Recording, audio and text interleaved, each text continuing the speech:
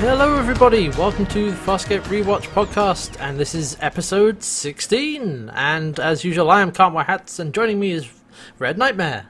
Hey! What's that sound? I don't know. I had no idea how to open. Sorry. I need to come up with clever retorts to that. Amongst our I'll come in again. But yes, we're back, and this is the episode called A Human Reaction. If you remember from last week, we did give you a brief synopsis, which was, go back to Earth through a wormhole and some things happen. It's like, oh! Okay. Interesting. One thing before we go on. We're just going to ignore the fact that we already know how this ends, right? There's going to be a few parts where I'm going to be straight-faced about things not making sense, even though I already know how they're going to make sense. Yeah, exactly. I already knew this the first time I watched. It's one of the few episodes I remember. Yeah, this is one of the things with doing a rewatch podcast of stuff that you do kind of remember. Like we'll crop up now and then, so you're like, oh wait, I remember how this goes. But yeah. We will try and sort of review it as it was presented. Yeah, no, that's going to be fine. I did that in my notes. Yeah, that's fine. Just a heads up. But yeah, why don't we kick it off? And so we start out with Zhaan and Chiana are arguing about something. Chiana apparently stole something from Zhaan's quarters. Already? She said she didn't. Yes, it did. They're sort of bickering. Meanwhile, Crichton is... he's broken out the tape recorder again. Yeah, he's recording for his dad. We haven't seen this for a few episodes, or for a little while, actually. But yeah, recording notes on what he's been doing. He says he's actually it's kind of getting to him a bit. Yeah, especially because, as he points out, I just found my first gray hair. And normally he wouldn't mind that, but he's scared of growing old there. Like, I think it's mostly that it's becoming clear that he has a limited time of getting home before he dies.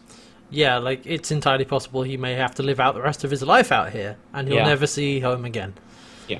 And he doesn't know, he misses, like, the sun, he misses, like, a regular day, night, just normal Earth things that you don't have out in the middle of space.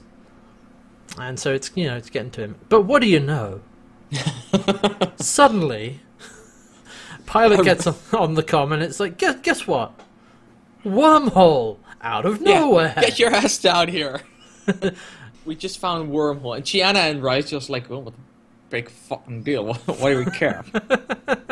It's like, that's could be my way home. And actually, Pilot shows him an image of basically a camera looking through the bends of the wormhole. Yeah. Looks like Earth on the other side. Bum, bum, bum. And I love how this is underscored with the choir from the opening theme. But yeah, that's only the choir. It's very haunting. Very beautiful. Yeah, it's really good, actually. I do like that. Rigel is unimpressed, as you say, and Chiana, she doesn't really know what's going on. Oh. She's like, how come he gets to stop the ship? Is he the captain? What the hell's going on? What if I want to stop the ship? It's like, it's just, hang on a minute. Shut up, Chiana. The grown-ups are talking. It's like, I'm new here? I didn't even know I was going to be in this episode. I was supposed to be dead neck last time. That's true, actually, which is probably why she's actually only in this first scene. I wasn't going to mention it until later, but yeah, this is the last scene Chiana is in. She doesn't even make it before beyond the intro theme. Exactly, yeah, it's Earth, and then of course that's where you put the titles, and there we go. Chiana's never seen in this episode again, which makes sense. It totally does. I predicted it last time. She's probably not going to be as prominent in the next few episodes because they already had written and recorded those mostly. They didn't even know she was going to be there, probably. Yeah, they may have had to re-record this first scene, I guess, but we don't know. That's speculation, but it seems pretty likely. Yeah. Anyway, John is like, well, this is my chance. I gotta go. So he's prepping for launch and kind of saying goodbye to everybody. Yeah, it's a really heartfelt moment. It actually really is. And actually first goes to Erin. He actually wants to take her with him. Mm-hmm. Because he knows she can't go back to the Peacekeepers, and she looks as human as any alien he'll ever meet. Like, come along, you'll fit in. And she's scared, I think? Yeah, she doesn't think she'll fit in. And at this point, they've been in some kind of relationship, but clearly not actively, because since the whole shuttle incident, we haven't seen anything, and any indication of that happening. And this is, I think, the first episode that again hints back at that ever being a thing. And it's kind of a big commitment, you know, like leave everyone else behind and come live with me on Earth amongst the people who may or may not accept you. So, you know, I can see that is true. Yeah, I mean, living on Moya isn't great, but it's at least something she knows she's accepted into. Yeah. And so he goes back to his module, and Zhaan is there reading off a list of basically ways this could go wrong. And John's like, yeah, you've told me all of this, and I've still got to do it. Yeah, because this could be my only chance. It's like, but it's unstable. It could kill him. It's like, that's a risk I'm going to have to take. Mm-hmm. And Dargo turns up as well, and this is actually, it's really sad. He calls him John. He's always calling Crichton, and this is the first time, as he shakes his hand for the last time, he calls him John. Okay, I want to point this out. This is a really nice callback. I love this callback that he's like saying to John, like, you know, I'll miss you and all that stuff, and he actually puts his hand out for a handshake. Right! Because John taught him that during, what was that episode called? The one where they were fighting and where they decided that they were never going to be friends, but at least respect. Till the blood runs clear. Exactly. This is how humans show that they were holding no weapons. That's right. I hadn't even noticed that. Nice. That's yeah, exactly. That's something he learned from John, and I saw that and I was like, oh, he remembers the thing. Ah. I love that touch so much. It's really nice. Yeah, it felt some way. It felt slightly alien to Dargo how he did it, but I couldn't put my finger on it. Why? And now you're right. Yeah, and John says to him, "I hope you get the chance to go home and to see your son." And man, and he says goodbye to Zhaan, and she's crying. You know, she's actually weeping. Yeah, because I also like how she says, "There's a part of you, a part of me in you. Take care of it," because in Rhapsody in Blue, Unity, that mind melding. Yeah. There is parts of each other. They have parts of each other's mind in them. Continuity. So. It's so good. It's minor touches, people. You don't have to do it big. Yeah, and it worked, and it's really good. And Rigel is there as well, and Crichton is like, I'm going to leave all my stuff to someone. And he's like, oh, to Eren. Kind of has a joke with Rigel, and he's like, what? Oh, you. Oh. Yeah, and Eren's in the back, and she's like, you can clearly see that she's on the brink of tears, I think. Well, yeah, because remember, they're close. They're very close, and they have to say goodbye. And basically, he's had like a bit of a speech, not a speech, but like a heartfelt thing with everyone else. And to Eren, it would probably be a bit too much, so he just says goodbye. And hops in his pod, and he heads out to the wormhole, and he's kind of hovering over it. Pilot's reading off some, stability readings, 51%, 37%. You've got to go now, or you will never get the chance again. And he's kind of hovering there, waiting, and then he dives through. Yep. Because actually, Dargo persuades him to go in. Yeah, because if you don't do it, you'll regret it for the rest of your life. Yeah. So he goes in, and we don't really see him coming out on the other end of the wormhole, but we do see him crash landing on the beach of Australia. Convenient, eh? Awfully convenient that he lands in Australia, where the show was filmed. Okay, was it my imagination? But he's happy. He's like, "Hello, Sky." Yeah. And then he gets up and he asks him, like, "This is probably incredibly crazy, but is this Australia?" Like, I'm pretty sure he said Australia with an Australian accent. Maybe. He may well have done. It's Australia. Oh, also, another quick note of little touches. When he's going through the wormhole, or about to go through, he actually has his dad's lucky ring. I forgot about that. That he gave him, and he sort of, I think, kisses it for luck and wraps it around the control stick. Yeah, we saw that trinket he got from his dad in the first episode. Yeah, we haven't actually. I don't think we've seen it since. No, as far as I know, this is the second time we've seen it. Listen, it's good when people writing the episode clearly know what's happened before, right?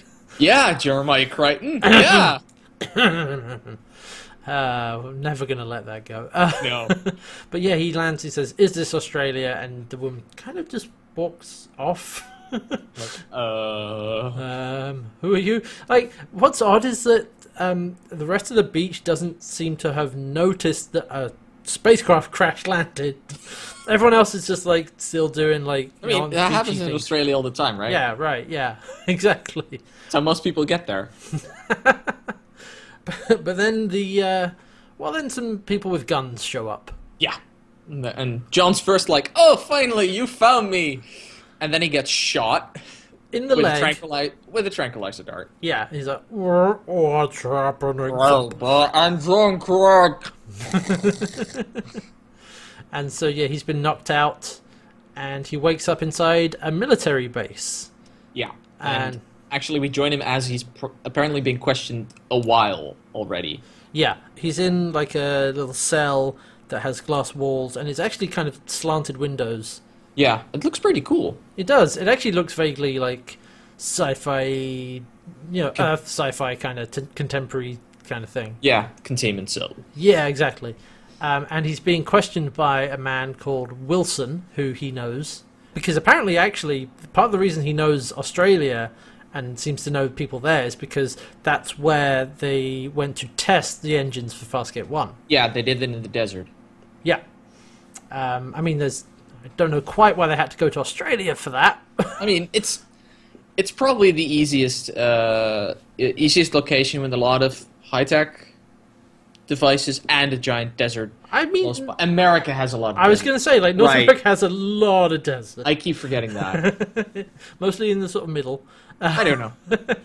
I mean, maybe it's the same answer to the question Wilson asks, like, why did you land in Australia? Because it's an Australian series, twit! Yeah, I mean, that's really why, but... anyway. Sorry, that was the answer that rang through my head when he asked why he landed in Australia. It's like, yeah, don't bring attention to it, damn it. Oh. Shh, hush, hush. Shh, stop it. So yeah, they've been examining John, and they don't trust him for some reason, and I think it's because, well, it seems to be because they found the translator microbes that are embedded in his brain. Yeah, and they're actually testing him by getting all kinds of different people with different languages talking to him, and he can just understand everybody. Although he doesn't actually give them anything. Like, he's like, "What did he say?" He's like, they bring in a guy to talk to him. It's like, "Well, what did he just say?" It's like, he said that he's not gonna talk to you until he gets some more answers. Yeah, won't play any more games. That's what he says. Yeah, that's what he says. I also like that apparently he has been describing the crew of Moya, and there's drawings, and there's one of Rigel. And it's a minor detail, but he's actually a frog in that one because his legs are. I mean, his face is Rigel's, but everything else is the form of a frog. They're much more like spindly little legs, yeah. Yeah. And so Wilson has left because he's clearly not getting anywhere with John. And there's a guard there, Cobb, who Crichton also seems to recognise. Yeah, apparently he worked with him as well. He says, "When am I getting out?" Cobb says he doesn't know. So he says, "Can I at least read a newspaper? Can I find out what's been happening?" And we're told now the length of time he's been gone, which is 7 months. Yeah. Which we weren't really aware of before because it's difficult to gauge how much time has passed because clearly things are happening in between episodes that we don't see. Or, I mean, the only thing we know for certain is that he spent 3 months on the planet. In Jeremiah Crichton. That's true, actually. It's the only concrete duration we have. Right. So really, I guess he's only spent 4 months with the crew of Moya. Yep. Fair enough. Okay. But he's not getting a paper. Obviously, he's not being given anything. No. So, okay, Cobb, who won the Super Bowl? Cobb, I don't know. I kind of John. I also heard him saying, "I don't care." Yeah. I mean, he didn't say it out loud, but. Well, this is I think John's a bit off base here because he's like, "Oh, come on, you must okay, you're Australian, you don't follow, but you must have heard who won the Super Bowl." It's like, no. Do you know who won the last Super Bowl hats? God, no. I don't even know any of the teams. Yeah, come on, John. I know. Are the Kings hockey players or? I don't bloody know. I think they're hockey players because James and Will are always talking about. Yeah, it's probably hockey players. They could be both. I don't know. Probably. So yeah, that's a little bit off base, but he's like, okay, nobody wants to tell me what's been going on. They want to isolate me. But then, bum, making a return appearance, it's Crichton's dad. Yeah! And he's like, I want to see my son. This is BS. Yeah. Let me see him. And of course, it is Kent McCord making his return appearance. Oh, he's good in this episode. Oh yeah, really. he always does a great job. Good actor. And so he's able to convince them to let them actually put him in the same cell as John, so he can talk to him. Because why they're doing this to John is that they're not entirely certain if he's actually John. Right. Yeah, they're suspicious that he might be some kind of alien doppelganger or something. Yeah. Especially because the Farscape module has also been adapted with Moya's technology. Yeah, right. And they're like, what the hell is all this? This is really weird. We don't know who you are. And so John's dad comes in and starts quizzing him about his 10th birthday. What happened then? Hats, can you remember your 10th birthday? Neither can I. No. If my dad came up to me, what did we do for your 10th birthday? I'd be like, 1, you don't remember that either, so don't lie to me. 2, I have no idea. I mean, that's to be fair. John's first response is, "I don't remember." Yeah, but I do like, and this does say something about John's childhood life, is because his dad calls out a location, specifically a military base, right? Meaning that John apparently his dad was apparently rotating a lot, being moved between different military bases, so that was a way of John knowing where they were at the time. Yeah, what birthday that was. I think he says Annapolis, and yeah, that's not an uncommon thing when it comes to like military families, people being moved around. Yeah, but it does tell us something about John's history with his dad, which I like. Yeah, and we also find out that John's dad wasn't there because he'd been kept over on testing and so on, but he took a plane and flew back by himself. I don't believe that. I think that was something he told his son. Well, maybe. Anyway, so right, and he woke him up at 4 a.m. to go fishing, and there's also like a further keeps testing him. He's like, "You caught a really big bass," and he's like, "No, it was a trout, Dad." It's like, "You're right, it was a trout." Yeah, that's the old tell him something and make sure that they correct you because you're giving them the wrong information. It's standard. Yeah, testing. It's like, hey, do you remember Joe on 2nd Street, who actually never existed? So if they say yes, it's like, gotcha. But you're not who you say you are. Dun dun dun dun. But he's convinced that John is who he says he is. Yeah, which is good. Good. All right. Okay. Sorted out then. That's everything's fine. Yeah. And John was asking like, as they hug, what the hell's going on? I know standard procedure. This is way out of line. Yeah, and then turns out that wormhole's been open. He ended up going out on for 7 months already. Yeah, like it stayed open once he left, and they've been trying to figure out what the hell's up with it, and how, like his dad puts it, like you open a door, we have no idea how to close. So yeah, things have been a bit weird. Apparently, like there's a lot been going on. John asked his dad to get him out of there because he's been cooped up, and what do I have to do to convince you people, basically? Yeah. And he says, "All right, I'll get you out of here." And we see them walking along the beach. They're sort of sat down on a railing, talking to each other. And John says, "This doesn't seem right. Like Wilson wouldn't just let me leave." And he didn't. No, there's a van, and there's 2 women and watching him with like earplugs. Like you're kind of being spied on. Yeah, and what I really like on this, because his father also shows him that his military wings, his Air Force wings, have also been bugged. Yeah. And he drops that into the water, which is a beautiful symbol because those are your goddamn wings. It's like, boop. Yeah. That's for an Air Forceman, that's very symbolic to just sacrifice those for your son. Yeah, I mean, the impression we've had of John's dad is that he will do anything for his son. Yeah. Like, yeah. And so he's talking to him and says that Wilson wants to find out, if it's really you, everything about the wormhole, what's on the other side, all of this stuff. I mean, John's like, I'll tell him everything he wants to know. I mean, I'm not withholding anything from him. Yeah. And his dad's like, yeah, I know that, but he doesn't. Yeah, exactly. And so they head back, and John has now been allowed out. He's actually allowed to be part of the team working on his module and studying everything that's been happening. Yeah, and he's correcting them on they're trying to take something apart. It's like, no, that's a propulsion element. Treat it like that. Don't treat it like it's some sort of fin on the end. He says, like, not there, not there. Exactly. And then he actually says to the guy who's working on it, it's like, hey, I know you, right? It's like, yeah, we did, the engine test. It's like, okay, cool. Yeah, it's a whole family reunion. It's like, I know you. Bringing the band back together, man. Yeah. But then, whoa, there's an alert. Base goes on alert.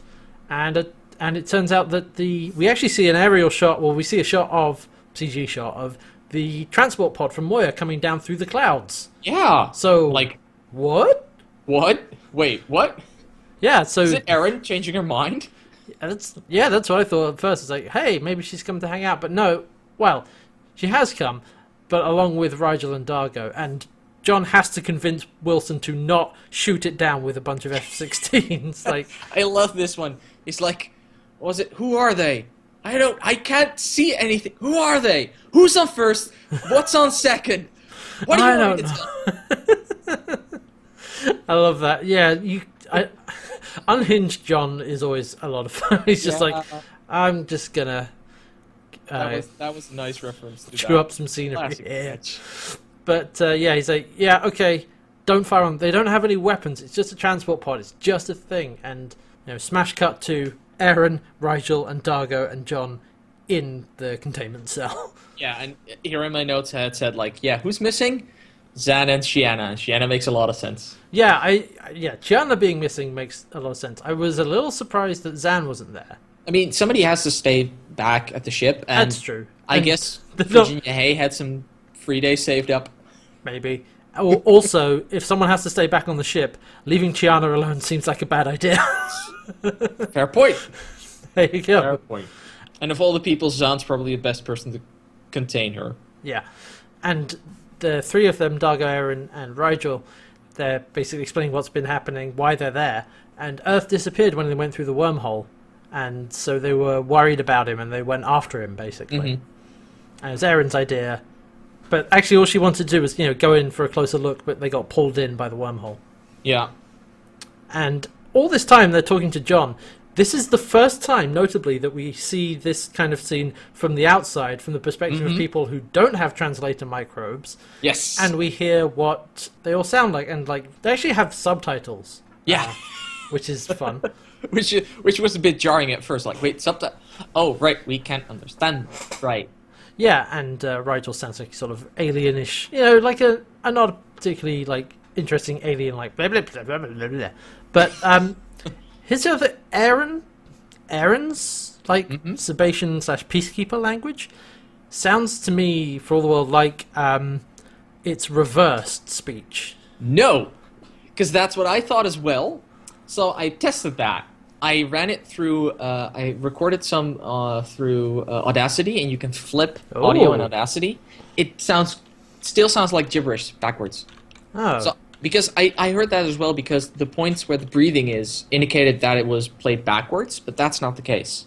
I'm just gonna quickly look something up here. Oh. Claudia Black came up with her own Sebacean language for the scene where Erin speaks to Jack with her voice. And her voice isn't artificially modified.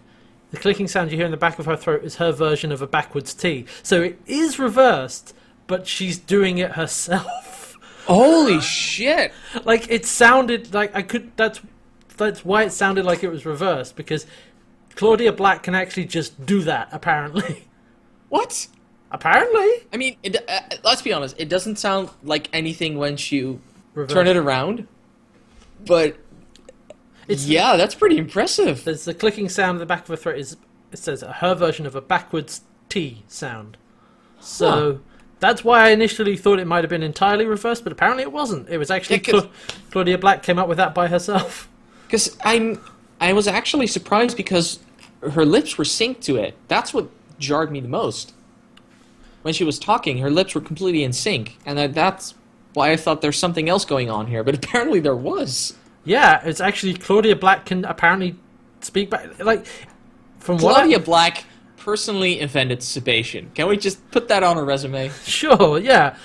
From a quick look around the web, this story has been confirmed from a couple of other sources that I've found, but also that speaking backwards like that is actually a trick you can learn how to do, And apparently is something that Claudia Black knows how to do, so there you go. That's sweet. Yeah, so... Still sound like gibberish the other way around, though. Well, yeah, I mean, that's the thing. If it was just another language backwards, that would kind of be a little bit cheating, really. Yeah, that's true. But yeah. That's even cooler. Yeah, that's really cool, so that's awesome. We don't actually hear much of what Dargo sounds like. No. He's just mainly growling at people. I was going to say he just sounds angry. Yeah, that's what he always sounds like. Yeah. I mean, I think he'd be the only one able to communicate with humans. You're like, rawr, smash. I'm like, okay, I get it. I understand. I speak sword and gun. You speak the universal language of rage. And so, of course, Wilson can't understand any of them. And like we said, and he's like, what are they talking about? What are they saying? And John's like, they're scared because they've been locked up, basically. And Rigel is actually not feeling too good. He's feeling very sick because they put, I think it was tranquilizer in them when they got out. Yeah, because they were brought in on stretchers, which Dargo wouldn't let himself be strapped to a stretcher. And so John's like, right, I'll take care of you. I'll make sure everything is okay. Yeah, I'll get a doctor in here. They'll have a look at you. Yeah, and so he pops back out to have a chat to his dad, and he's getting more and more frustrated with how they're treating him and his friends, and then he notices all the magazines that are around are 7 months old. Yeah, they're basically just trying to keep him in the dark. Yeah, isolating him. And I think his dad asks him, like, do you trust them? Do you trust the three of them? He says, more than I trust Wilson. Yeah, they're my friends. Yeah. He says outright at some point. I was like, yeah, that's damn right, John. Like, yeah, they better be after all that. Yeah, I mean, we know that they are. Like, even from just the beginning of the episode, like, he's very close to them. Maybe not as close to Rigel as he is to the other two, but... No, but still, Rigel has proven his worth, and no matter how much of a pain in the ass he is, there's... I mean, we all have a friend that we're like, there's some parts we put up with. Last week he tried to blow them up. That is a good point. That is a very good point. He set a bomb. Never mind. Moving on. Let's ignore that fact for a moment. But then John gets called to the medical bay with the time-honoured tradition of, I'm not going to tell you what's happening right now, but you need to see this. And what it is... Also known as, I am trying to heighten tension. Yeah, exactly. And, oh god, this is horrifying because... This is not how I wanted to see this end. Rigel is on the table, cut open, and is being dissected. He's dead. He's dead, yeah. Yeah. And... holy crap. That's heavy. John... That's not how... That's not how one of my favorite puppets to end. No, and John freaks out and really goes... So? Yeah, and really goes off on Wilson. Like, before we go on, can we please raise a glass in honor of Rigel? To Rigel. Rigel Dominal the 16th. He may have been a pain in the ass, but... He was our pain in the ass. Yeah, exactly. He was our pain in the ass.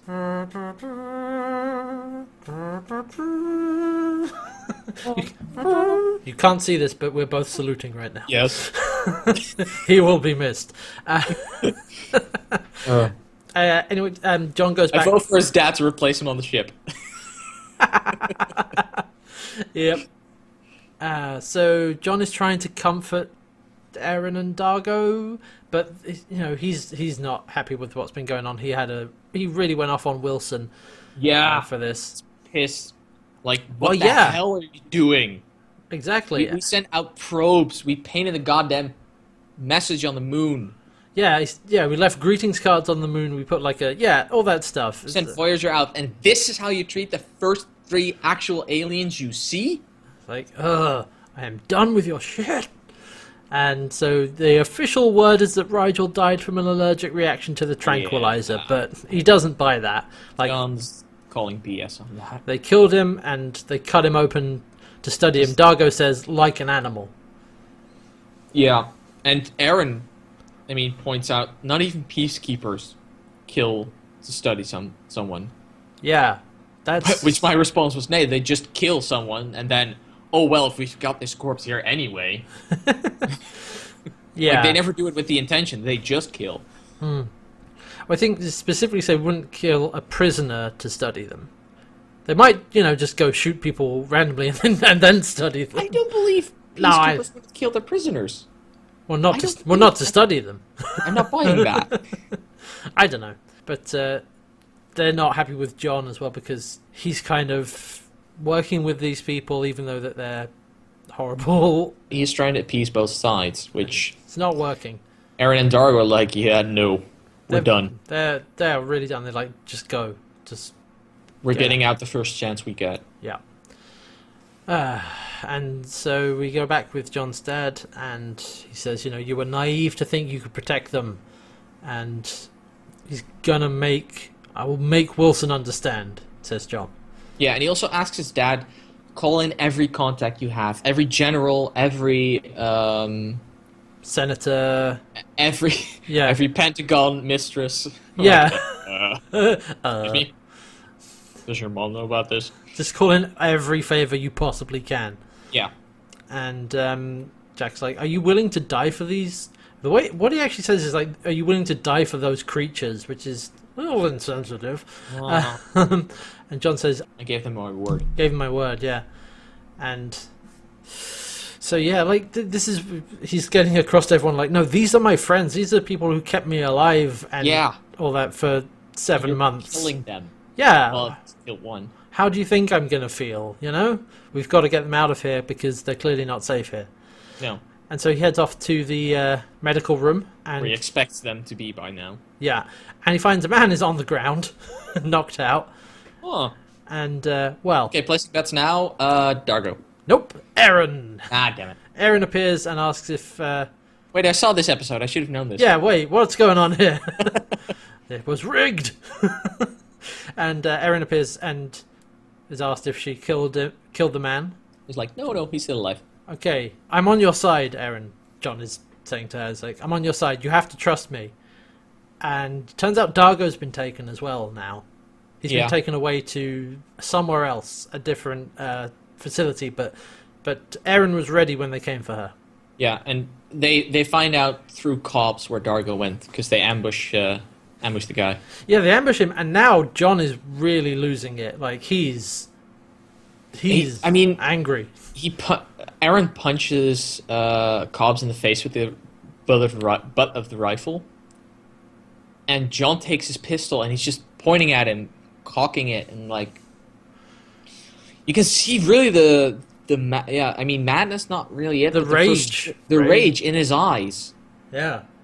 And he doesn't kill Cobbs. It's like Cobbs are like, you're not gonna kill me, right? And he's like, no. Bam! He knocks him out because he's not gonna go down that route. He's mad, but he's still a good person, and he's not just gonna shoot this guy for just because he's mad. Yeah. He does punch him. That one's for Rigel. Yeah, he's like wham. So John and Eren make their escape from the base. And they're running through the rain trying to find a place that was where John and his dad used to come. Mm-hmm. And I like... Eren's like, so... We're talking out, this is what you call rain? I like it. Yes, he's licking the... licking the raindrops. Fun fact, more behind the scenes, the weather wasn't supposed to be raining. It was actually supposed to be sunny when they filmed it. And Claudia Black improvised that line about it.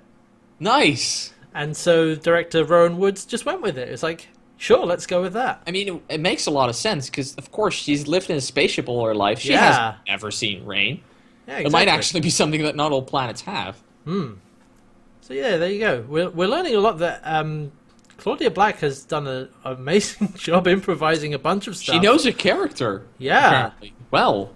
She took this job seriously. Yeah, and it shows because she does an awesome job. And yeah, I also I love that the rain in this next scene, the rain becomes actually a kind of relevant.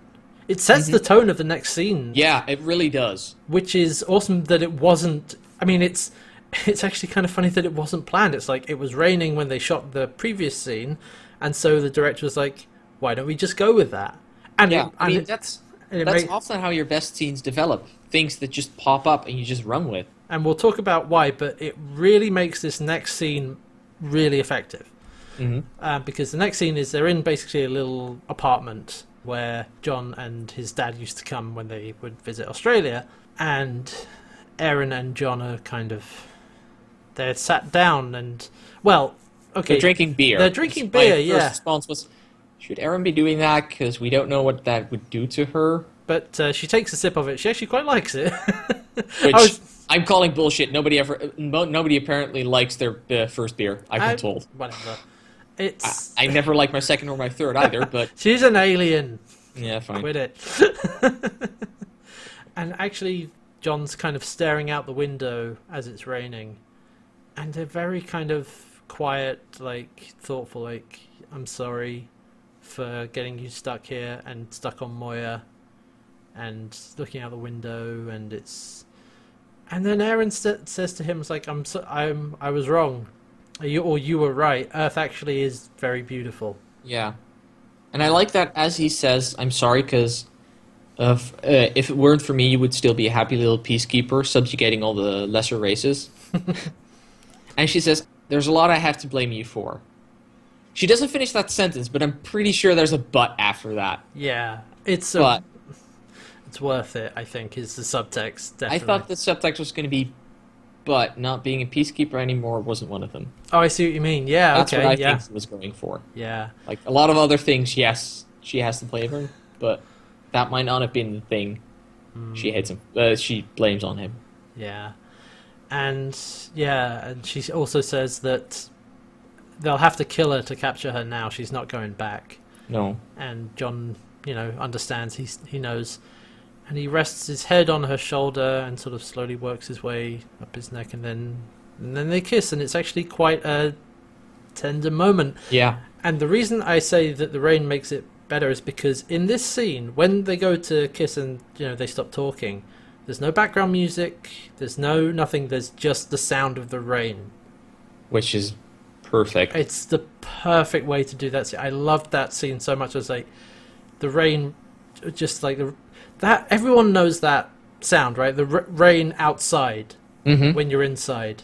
Yes. And that's all you hear in that scene when they kiss, and it's so good. It's the perfect combination of somberness and beauty. Yeah, bingo, you got it. And then to find out that that seems to be director Rowan Woods just going with the fact that the previous scene was raining when it wasn't supposed to be. That's just, makes for a good director. Yeah. And so and we cut to the next morning, where Erin is studying some maps. She's dressed in I think it's clearly like either John or his dad's clothes, with like a loose, too big for her, loose shirt and like a big jacket. And John's in bed. Is like 5 more minutes. I like that. He wakes up. She's already been working out a plan, finding a spot that's away from civilization centers to hide. Yeah. And he's like, Erin, about last night. And Erin's like, yeah, it's fine, John. I'm like, oh, Bird, only fine? Oh, well, John. I mean, what she means is like, yeah, no, we'll worry about that later. Like, not right now, not right now. Don't ruin this for me. But he's like, no, come on, let's talk. She's like, no, right now, we need to strategize and get the F out of here. Yeah, and John's like, yeah, okay, you're right. Yeah. We can worry about all the other stuff when we're safe. We both know what's coming. Yeah, and it's like, okay, well, you're not going anywhere dressed like that because you're going to stand out. And so, especially because it doesn't fit. So he makes her put on a dress. Which I expect is the first and the last time we'll see Erin in a dress. We'll see.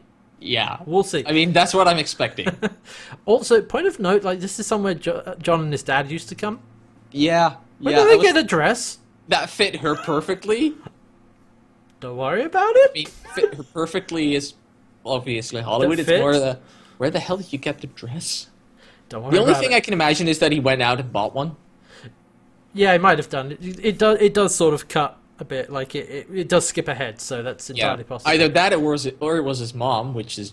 Oh, that's true. I don't know. I mean, that's not that weird, actually. And what I like is that Erin is clearly very uncomfortable in the dress, like looking down, and like she's like moving a bit because it's more restrictive, and is like, are you sure about this? I have to wear this. You look fine. But then Jack turns up. Well, John's dad turns up. Mm-hmm. And knocks on the door. And Aaron's like, right, gun out. Yeah. Oh, no. He's got soldiers. Don't open up. Don't open up. Like, she doesn't trust him. Obviously, John does entirely. And she's like, he's trying to convince her that it's fine. You don't have to. It's fine.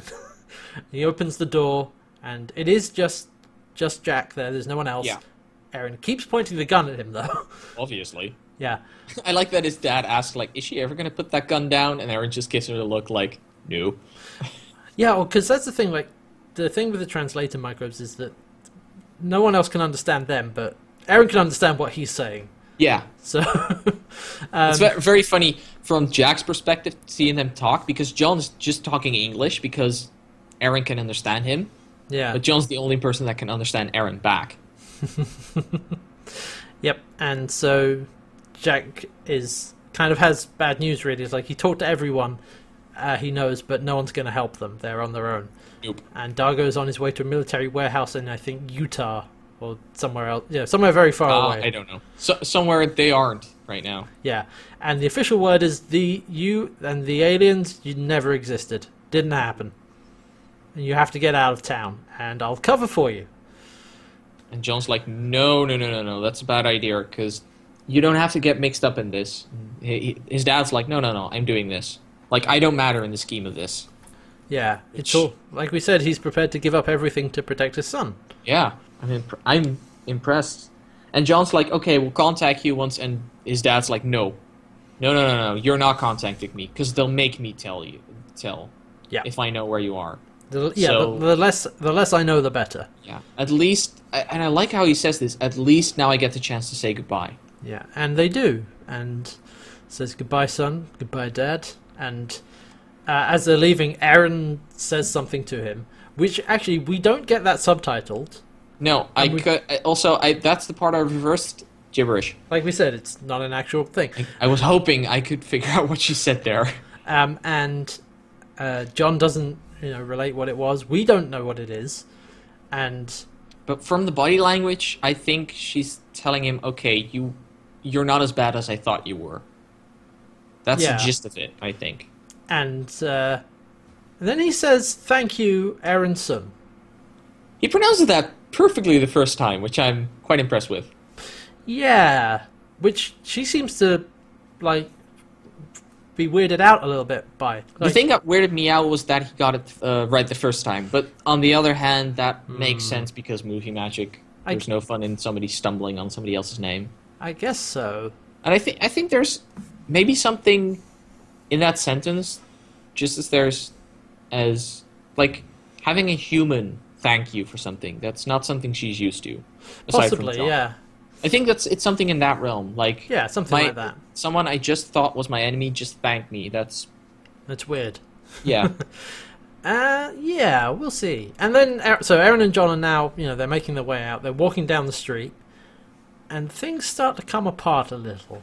Because he recognizes someone. The woman he saw at the beach at the start of the episode. Yep, she's back again. Yeah, and he's like, I know her. We used to be in 5th grade for like a few weeks.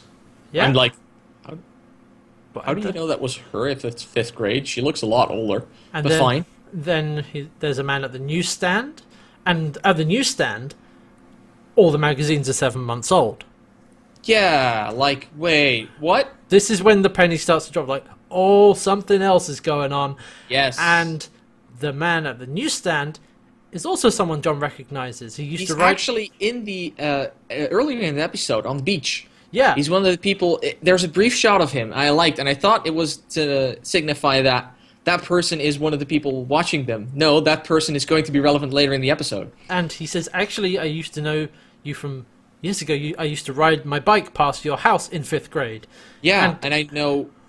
And he starts looking around, and he recognizes everybody. Literally, everyone is someone that he knows. And to a greater or lesser extent. Yeah, that he recognizes, that he remembers. He's rightfully freaking out.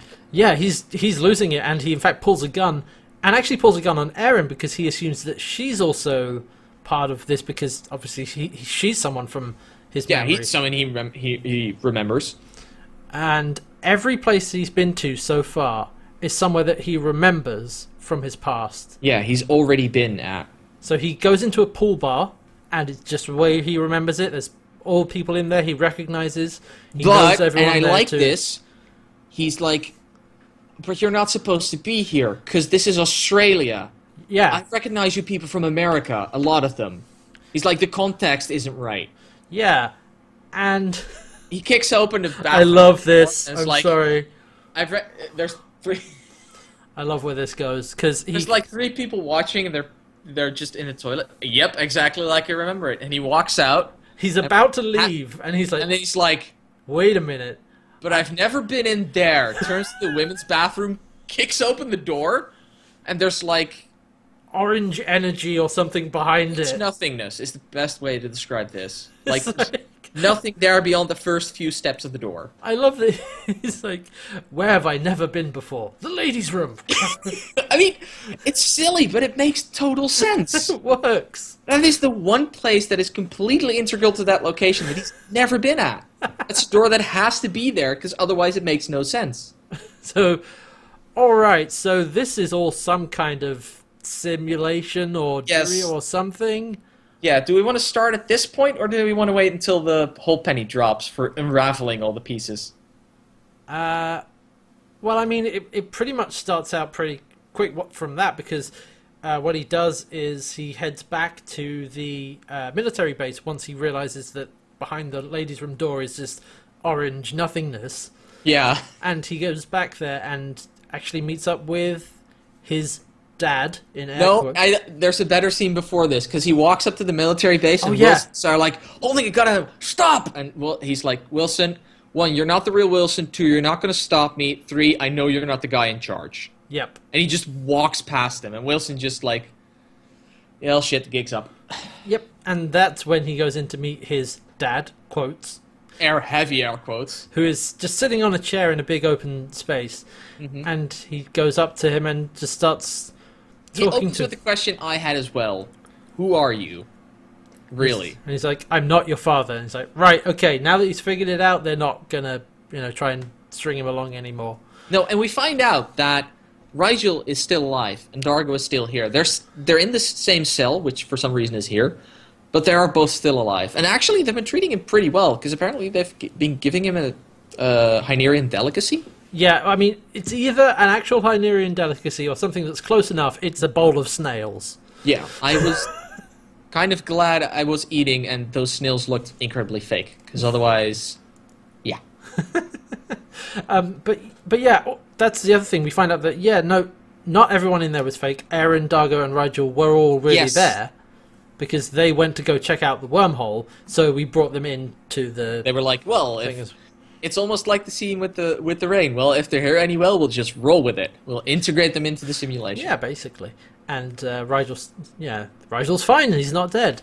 I mean, which we knew was coming because, we have... Look, I was trying to sell it as heavily as I could. We may have overdone it a bit. Which is even funnier, I think. So, yeah, I think...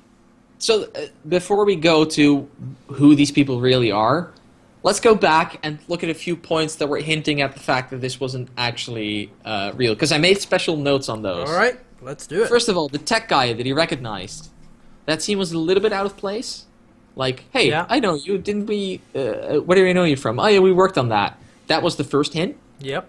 Which, I mean, if you knew what was coming, it's a clear hint. Otherwise, not. The fact that they showed they showed John Rigel's corpse, which also gets brought up, Yeah. actually in this scene, because it makes no sense that they would show Rigel's corpse right away, specifically call him to look at that. Like, they would have been hiding that as long as they could. Yeah, oh, that's true, actually. Like, they could have even told him that he's dead, stitch him up, and then I'll show him completely dissected. Yeah. But the reason that they did that, the aliens who did this, is because they needed a human reaction, they say. Yeah, we'll get to that later. But everything had to be thoroughly convincing, but this was the best they could do because they could only pull from John's memories. Yes, they could. That's why all the magazines were 7 months old. They couldn't think up anything new. No. Which Sounds stupid, but because we're thinking up a lot of new scenarios, you'd think they could have mimicked other news. They could have. I mean, it could have come close and been just kind of an odd sort of gibberish, kind of like a lorem ipsum of stuff, which he probably would have figured out as well. Yeah, okay, but I mean, going with 7-month-old magazines, like, yeah, I would have at least gone with 12-old month and just slapped a new year on it. He wouldn't have noticed, probably. Yeah. Also, actually, thinking about things that were kind of a clue, the very first thing is like possibly that he recognizes that this is Australia. Mm-hmm. And it's like, wait, no, I recognize this. This is Australia. Yeah, the fact that he knew where he crash landed. This is Australia, right? Yeah. Also, the fact that his dad got Aaron's son right the first time. Yeah, I mean, by that point, and the fact that his dad actually responded to Aaron as if he understood her. Like, I mean, that's when the penny starts to drop. That's when it's like, a little bit. That wasn't the scene that dropped the penny, because he could have been like, thank you, Aaron's son. Wait, no, actually, that makes a lot of sense. Because if she said, thank you, you're not as bad as I thought you were, and he said, thank you, Aaron's son, not thank you for... I read that line as being, thank you for protecting my son, Aaron's son. Yeah. But the way you could also interpret that is thank you for the compliment, Aaron Sun. The way it seems to be presented is like a direct response to what she actually said. Yep. The second one. Exactly. So it's like, wait a minute.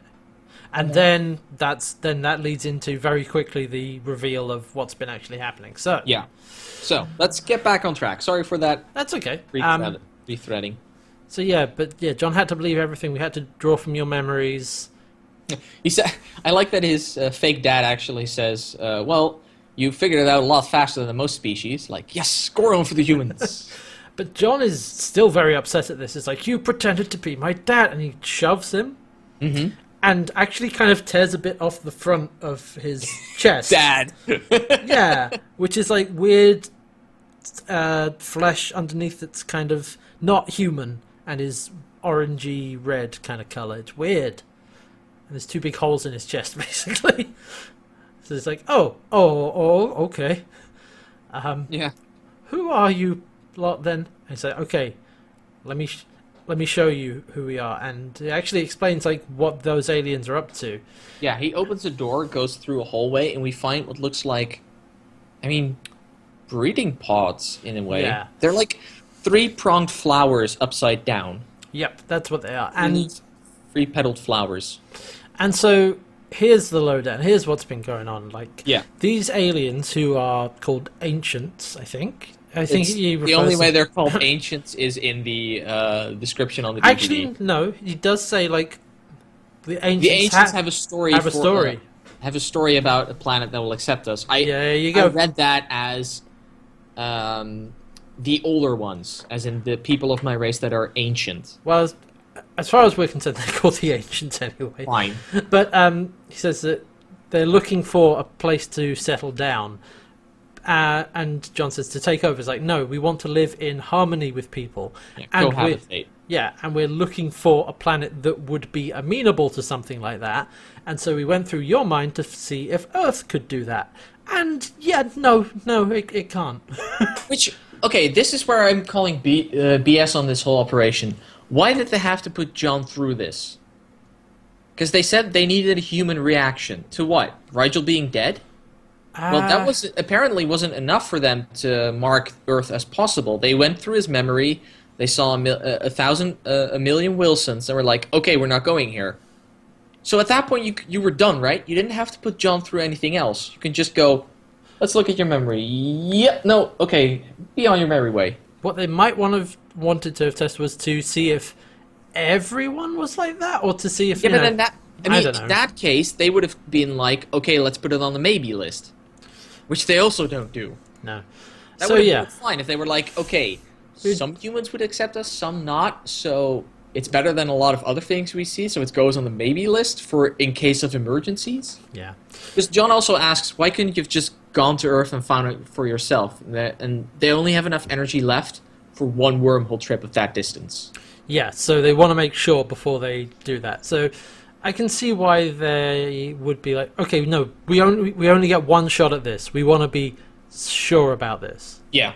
And they actually say, like, you're just confirming that the highest life form is the most destructive as well, which, is not inaccurate when it comes to humans. And actually, to the alien's credit, he says, I'm sorry I had to take the form of your dad. But it was the best spy. Yeah.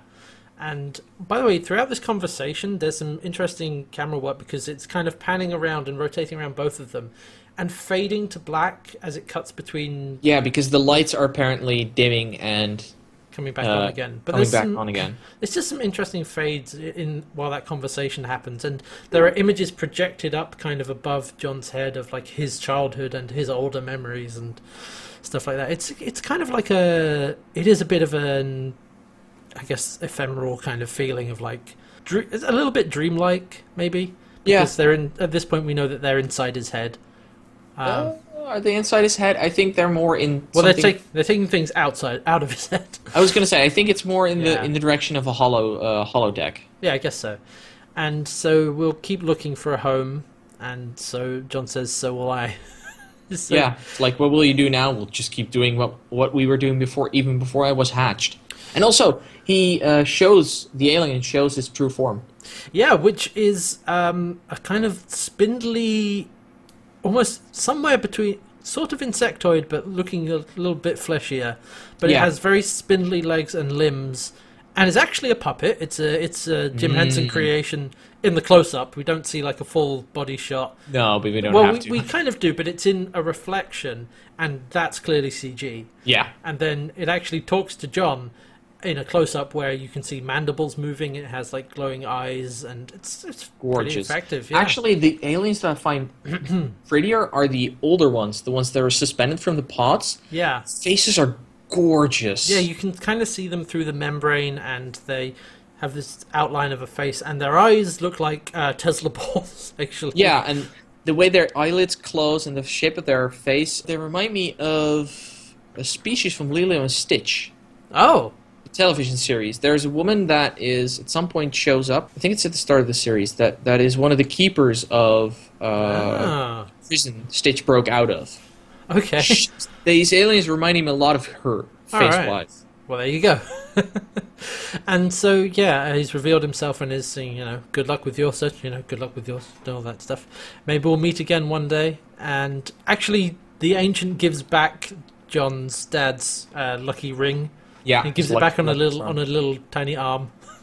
It's like, here you go. Thanks. And like, here, this isn't mine. This is yours. Take it back. And so they depart, and John goes back through the door, which now opens onto open water or like some waves breaking or something. And that's where the episode ends. Yeah, that's where the episode ends. I was a little bit like, wait, how did they? Where were they keeping? We don't need to know. Okay, that's not relevant. They go back to the ship. I know. They already said that they're not that far from Moya, so they didn't need to know anything more than that. All right, well, there you go. That's where the episode ends. So that's the end of A Human Reaction. What? Yeah. So, elephant in the room. Aside from that scene with Aaron, which was the real Aaron, nothing that actually happened was relevant because nothing actually happened. No, but what it did do was move along Aaron and John's relationship hugely. And it solidified at the beginning, at the very start, it really solidified the fact that John and the rest of the crew are all close friends now.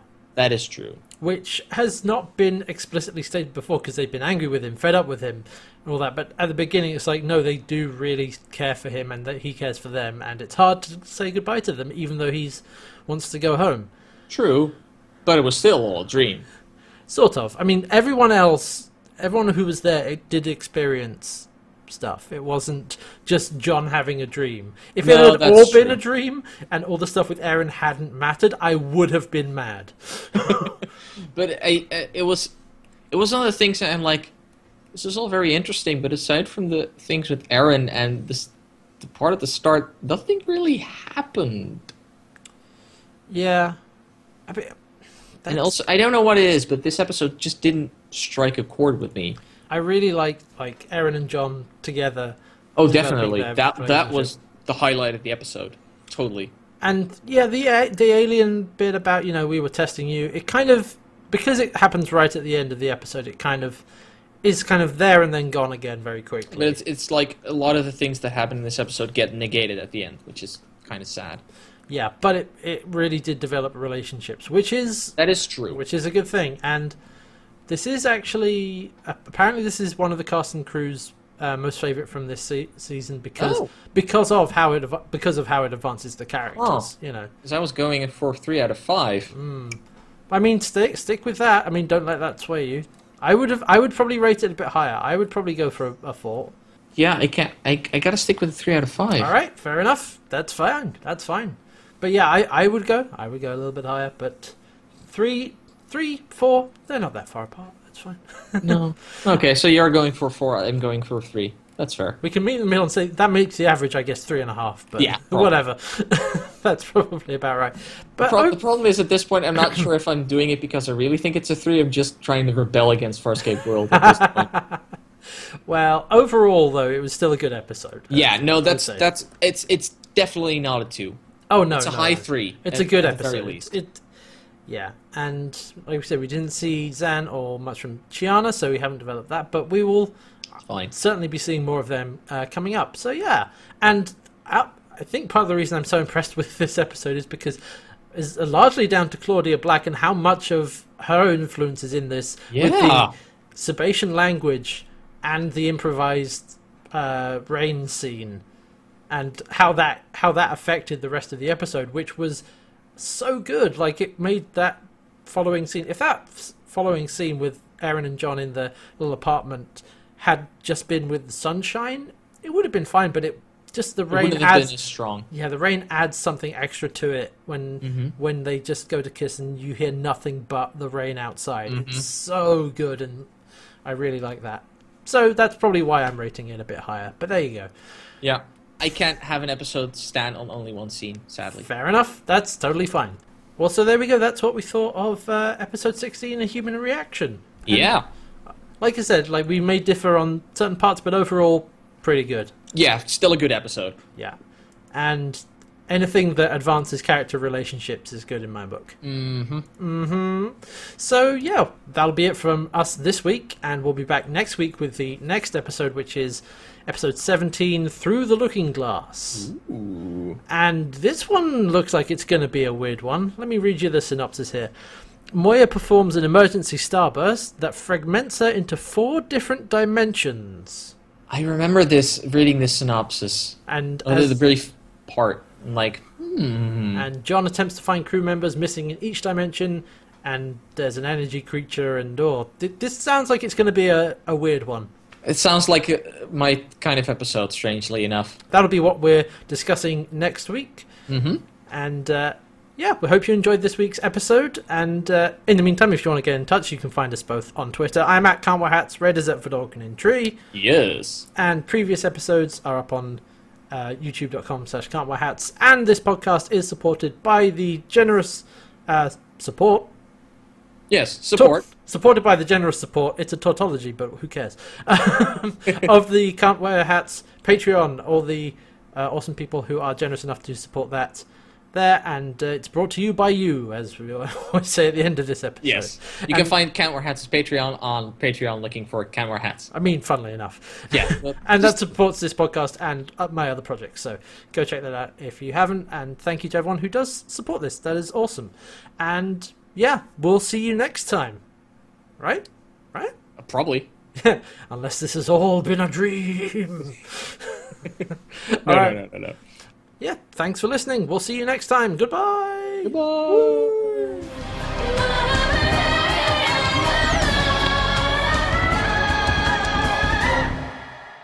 Red, I have something to tell you. What? This is all but a simulation. That sounded amazing. Red, I have something to tell you. Fuck you. It's like, come on, you have a line. Red, I have something to tell you. What is it? This isn't gonna work. Red, I have something to tell you. Well, what is it? this has all been a simulation. Well, that's kind of awkward, because I've been also simulating your life. Oh, this is awkward. Do you want to go get coffee? Sure, why not?